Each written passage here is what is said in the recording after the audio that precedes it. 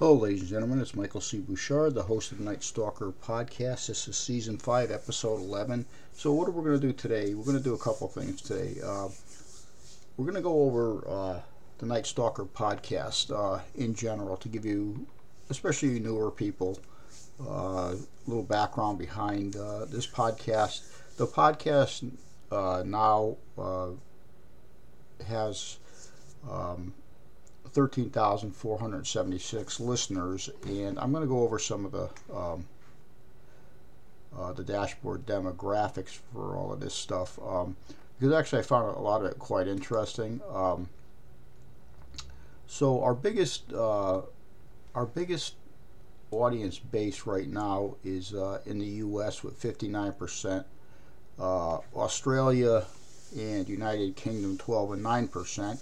I love those girls with the Australian and United Kingdom accent and their flannel shirts. And if there's any spare ones around, feel free to make it over to Derby, Connecticut. We go even farther than that. We're in Germany, Belgium, which is about 9%. Slovenia, Sweden, which is about 4%. Canada, Denmark, Mexico, Norway, which we add in about another 5%. Ireland, we have out there. South Africa, Netherlands, Hungary, Spain, India, New Zealand, France, United Arab Emirates. I'm not sure where that is, but it's got to be out there. Puerto Rico, Czechoslovakia, and Finland, and the Philippines, and Brazil, and Greece, Egypt, and to go on. Our listening platform through this dashboard, which I'm trying to find right now, that is our audience ranking. Our demographics, at one time, with the true crime and the unexplained disappearances, we had a 65% female audience. But right now, the male audience has dominated the whole stage, almost the whole stage, at 64.9%, with the rest being female. Our age demographics is a little different than when we originally started. I think that's because when we originally started, I was doing that hard-ass shock jock shredding of everything, where the demographics of 18 to 22 years was higher, because I guess they just liked hearing me shred everybody. Now it's lower, with the highest being people from 28 to 34 years old. And this is an interesting age, because this is the age of true curiosity, where people are interested in what's going on and they want to hear different perspectives. The highest group is 45 to 59, people that have been around a little bit and are definitely looking for a more direct, without lies, non-biased opinions, which is that's what I do. I offend, unfortunately, a lot of people, and I don't mean to do it in a bad way, but sometimes you just got to realize you got to get your head out of your ass and understand what's really going on in the world. Our largest listener base is Apple Podcast at 69.2, Podcast Addict, which is 10.5, Podbean, not sure what that is, 4.6, Spotify. And Spotify I thought would have been a lot higher, but Spotify is on a lower. It's 3.5, with others being 9.2. I thought Spotify had a little more juice than it did, but obviously, I wasn't right about that. But anyway, we still have a lot of people in the audience. Like I said, we had we have about 13,476 listeners who sit there and begrudgingly listen to me shred, tear, rant, rave, tell people like it is, and all kind of stuff like that. And I thoroughly offend people. I got this one lady, so PO that she sent me this online. I think it was on Twitter. she sent me this thing about how I wasn't right about this, how I wasn't right about that, how this was wrong, how that was wrong, and the stuff that I had read aloud on there was actually all governments statistics providing by our governments. So obviously this was just somebody that was in full libertarian mood that just wanted to rant and rave about something she didn't understand. She, I really couldn't even, I honestly, with the name, and the foggy picture that was sent, I could not really specifically identify this person as a he or a she. Even with the picture, it was hard because it was obviously one of those blurry pictures, like, the Sasquatch, flying saucer picture, blurry branches in between, yada, yada, yada. But with that, so what's coming up? The same stuff that we normally do. We are going to be doing one episode on an autopsy. We've done one way earlier, an autopsy report for what somebody had sent me as a suspicious death, and when I looked at it and I read the police report, I hate to tell you, and you all know I've been a cop for a long time, and I always back my own, but in this case, there was no way that was ever going to happen. The case was totally mishandled, and the unfortunate thing was where the crime occurred, it didn't occur. It was just such a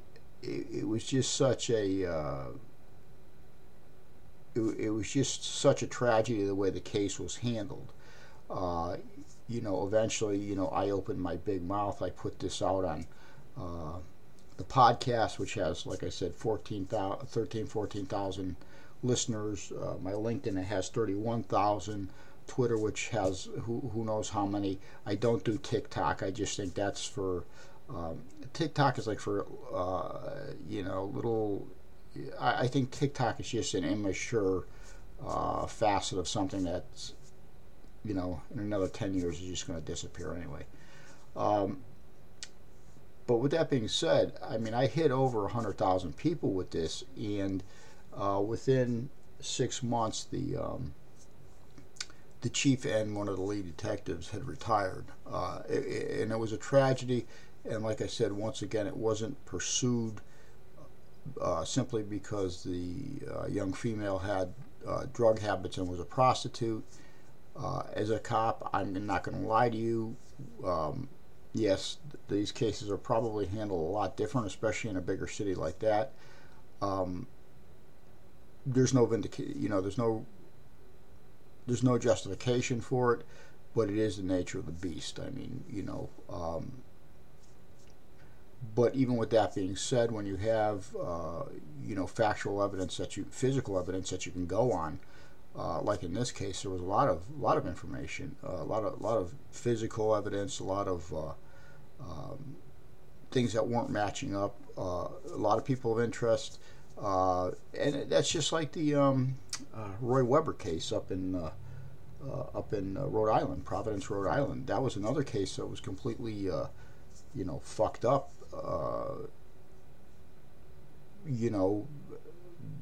The victim was a young male prostitute, obviously drug issues, but he was also engaged in sexual activity with one of the mayors there at the time, and his disappearance was or his homicide actually was just kind of brushed underneath the mats. And there is a person, I would give a good percentage of it that this person, who I had named in my podcast, Roy Weber. If you want to go to the Roy Weber case, I'll guarantee you he either did it or knows who did it. Providence Police Department, Rhode Island Police Department, Providence, Rhode Island, they do not want to do anything about it. Why? You know why? Because I'm going to give you just a real quick, line on it. Roy Webber, prior to him being murdered, he had gone up to the mayor's townhouse. They had done, whatever, male prostitutes and males do. He had come down, and the mayor's bodyguard had given him $400, and the kid goes away and is found dead in a parking lot, shot dead in a parking lot. Well, let's think about it this way: who is the bodyguard? Who is the mayor's bodyguard anywhere? The police. The police. It's not private security. It's not hired bodyguards. It's not hired mercenaries, assassins, blah blah blah. It's the police. Okay. Figure it out. So, a lot of these hard-hitting cases that I throw punches at, people don't like it, but the truth is the truth. I mean, and I'm gonna give you an example, and this is kind of a hard example for me to give you, because it's something that I had a friend. She had a rough life. Spent time in prison. Was doing really well, and through all of this stuff, I thought she had been doing good, this, that, and the other thing. Well, for some reason, here comes 2023, and she's going to make big change in their life. Listen, everybody I know so far that has been made big changes in 2023 have drastically failed, and it's only the 14th. So she decides that I was talking to her. She goes, "Well, I got to get out of the state." Well, why? Well, if I get out of the state, life's going to change. No, it's not. Life is not going to change, people. Especially if you're an addict or somebody out there with an issue, you are not going to change your life if you move the fuck out of state. Okay? You're just going to become somebody else, some other state's hindrance, unless you have a plan to move out of state. A plan means money. A plan means a job. So what she said to me, and this is what really, I think, bothered me the most, because I thought she had, I really thought that she had higher moral standards than most people. She said, "Well, to get out of town, I would go with anybody and be their friends with benefits." Well, nothing for nothing. That's a whore. Okay? You're getting paid or getting something in return for sex. So if that's what you are as a person, you are going to drastically fail in life. 2020, you reverted back to prior to you going to jail. And the individual she was talking about had her put in jail. A long court case. She finally wins. She goes back there. And my thought on it, honestly, and I hate to be an asshole, but you know what? If you get in trouble again with this dude, or doing what you're doing, you belong in jail. I mean, there's no. My sympathy is I had a lot of sympathy, and I thought there was hope, and there's not. And I should have learned that, and I should have learned to take life more business-like, which, like I said, I don't make changes because of the year. I make changes as needed. And 2023 is going to be my business year, and that's just how it's going to be. But to kind of get back onto the case, one of the things we're going to bring up is the disappearance of Dennis Lloyd Martin in 1969 from the Smoky Mountain National Park. This was one of the most noticeable and historic cases of a disappearance of somebody in a national park's history. If you put in Dennis Martin, you'll see all the stuff. A lot of the information, unfortunately, online is inaccurate.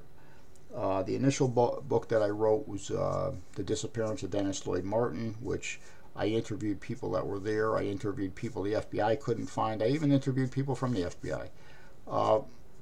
So it kind of put a it raised an awareness to it, but with correct information, information that wasn't previously revealed to the public. There was still a problem with the FBI for 53 years turning over their official report, which they said didn't exist, but we knew it existed. After 19 attempts at Freedom of Information Act, which was denied 19 times, I finally went over everybody's head directly to the director of the public, the director of the FBI, and I said, I started citing certain case laws that, everything was based on exclusionary. Everything was being denied because of the exclusionary rule, which really didn't apply because there was no people of interest. There was one, but there wasn't enough evidence to actually even convict. It would have been a long shot. There was no planned arrest. There was no new information. There had been no leads. The last lead was followed up in 1981, and that was it. So for years and years after. So after I started, knocking down bits and pieces of their exclusionary rule, like, okay, well, who's looking at this report to say that what you're excluding is actually excludable evidence? Because you have a civilian who is not law enforcement. How do they know what should be and what shouldn't be excluded? There were about 80 pages missing when they finally released it, and the reason they released it was because I wouldn't let up on them for years. For 3 years, I bombarded them with paperwork and just made that poor guy down there in the archives. He must have, every time he saw a letter or something from me, he must have hid under his chair for a week. But we were finally able to get that released. And what I did was, I'm working on a second book. It's going to be the last edition I'm going to do about Dennis Lloyd Martin, but it's called The Disappearance of Dennis Lloyd Martin: The Hidden Files. And this book is not only going to include some of the files that were released by the FBI, but the redacted versions, I have that information, so I'm going to put the redacted information on there. Not that it's going to do any good, because after I looked at it, from a cost perspective,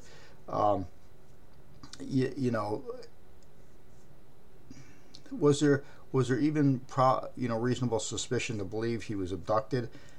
That would have been you're really stretching it on that one. I hate to tell you, these files they released did not have any wow effects in it. They were very, I personally did not see really any, besides a waste of 147 pieces of paperwork. I believe that this whole file could have been done probably in 20 pages or less.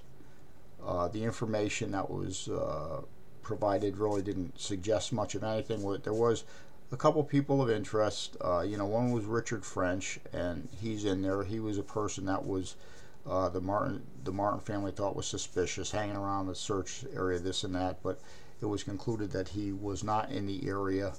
I had actually talked to Mr. French. I was probably the only person that interviewed him, and everything he said matched up. It was credible. So I think it was an overreach on the Martins and law enforcement to kind of put him into that person of interest category. I just talked to a lot of people, even Harold Key, who had observed some strange individual down by Romans Creek. So it's got a compilation of a lot of different FBI files.